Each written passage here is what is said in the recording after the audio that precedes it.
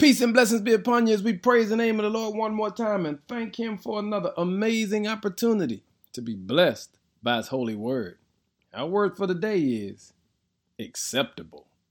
In Romans 15, verse 7 says, "Therefore, accept each other just as Christ has accepted you, so that God will be given full glory." In all of us, there's an inner drive to be simply accepted, either from ourselves or others. The problem is, sometimes just the need to be accepted can lead us down a dangerous path.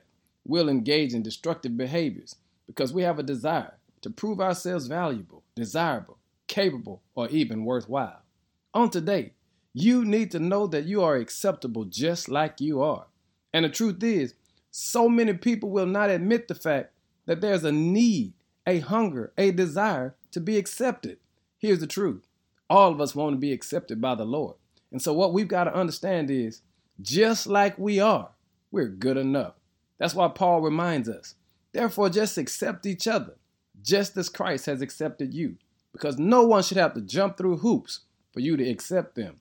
They don't have to be the person for you, but they ought to still be acceptable because God accepted all of us. So right now, repeat after me.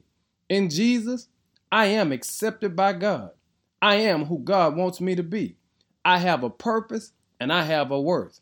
And Paul put it this way, accept each other just as Christ accepted you, so that God will be given full glory. You are accepted today. In Jesus, that is. Give Him glory, saints. In Jesus' name, amen.